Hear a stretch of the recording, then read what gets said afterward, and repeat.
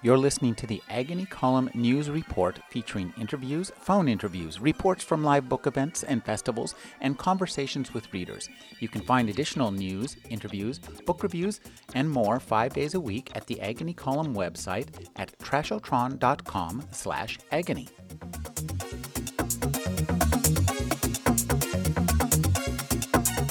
I'm speaking with Dale Pendell. He's the author of Pharmacopoeia and the Great Bay. Thank you for joining me, Dale. Hi, glad to be here.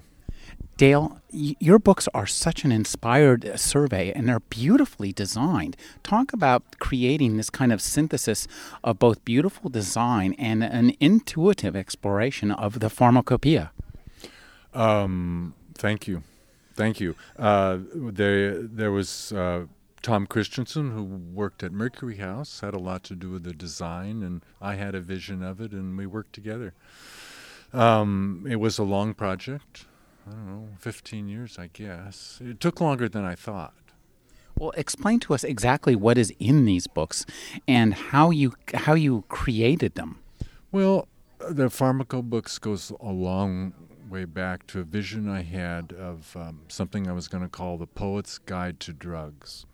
And my process was going to be immersion in each one so that something would be reflected in my style that would give a signature of that plant compound or drug beyond what I could think of to say.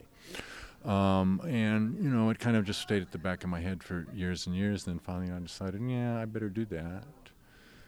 How did you go about finding the plants and the drugs that you needed to take and experiment with to create the book, and talk about creating the prose? I mean, it must have been created under a variety of conditions. That's true. That was the point. Actually, it was more challenging to find these plants and stuff when I started. I think I may have been the first person to smoke Salvia divinorum in this country, and I couldn't do that until I found somebody who had a plant, and that took some time, and then I had to grow it out, and now it's easier. You can buy all that stuff on the internet. Rare plants like Lagochilus, I think. Your new book, The Great Bay, is a really fascinating creation of a future that has not happened yet. Talk about entering that future. How did you create that future to write about it as if it were in the past? Somebody said the first half of the book is like historical fiction, and it's just kind of a walk through history, walking backwards. As far as the Great Bay goes, well, that's just a matter of time. When I wrote the book, I took an extreme position as far as sea level rise, but that's not true anymore. You also are the author of Inspired Madness. Tell us about that book. Inspired Madness is a fun little book about Burning Man, but it's a different kind of book. Most people, if they want Burning Man, they want to look at pictures. This is not a picture book; it's a story, but it's a fun story. And there's history about Burning Man, some history, and I work off of an essay of Norman O'Brown's about potlatch. Tell us about potlatch. I don't know about this. Potlatch was a ceremony of the Northwest Coast Indians where to show your status you would destroy some great amounts of wealth. In Burning Man, that's reflected in not only the burn of the man but the burn of the temple. An exquisitely beautiful temple with years and years of work into it, and then it's burned. And Brown, following Lewis Hyde, maybe Marcel Mauss, sees that kind of wasteful consumption, if it's done in a sacred way, as an alternative to war. And I think he's right. That's a really interesting observation. Do you think that Burning Man itself is a means of diffusing the energy of those who attend, so that they are maybe able doing less when they leave it? That they be less destructive, less predatory?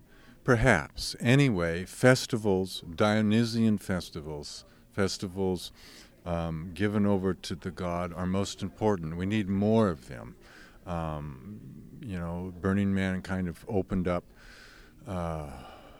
the way to show the way to people. But we need more festivals, all for festivals.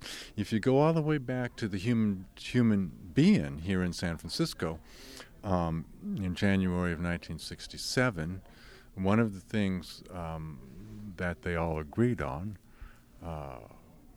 Gary Snyder was there, and Timothy Leary was there, Alan Watts, Allen Ginsberg, and Michael McClure.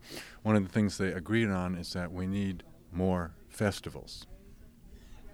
How do we create more festivals? And I think actually your pharmacopoeia is a step towards that, don't you?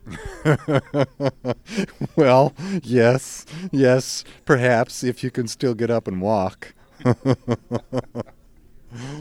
It's a festival in its way. We can say that it's a phantasmagoria, plant poison festival of the wild imagination. But we should remember, the first anarchist step is to free the imagination. I've been speaking with Dale Pendell. He's the author of The Pharmacopoeia and The Great Bay. Thank you for joining me, Dale. You bet. Thank you.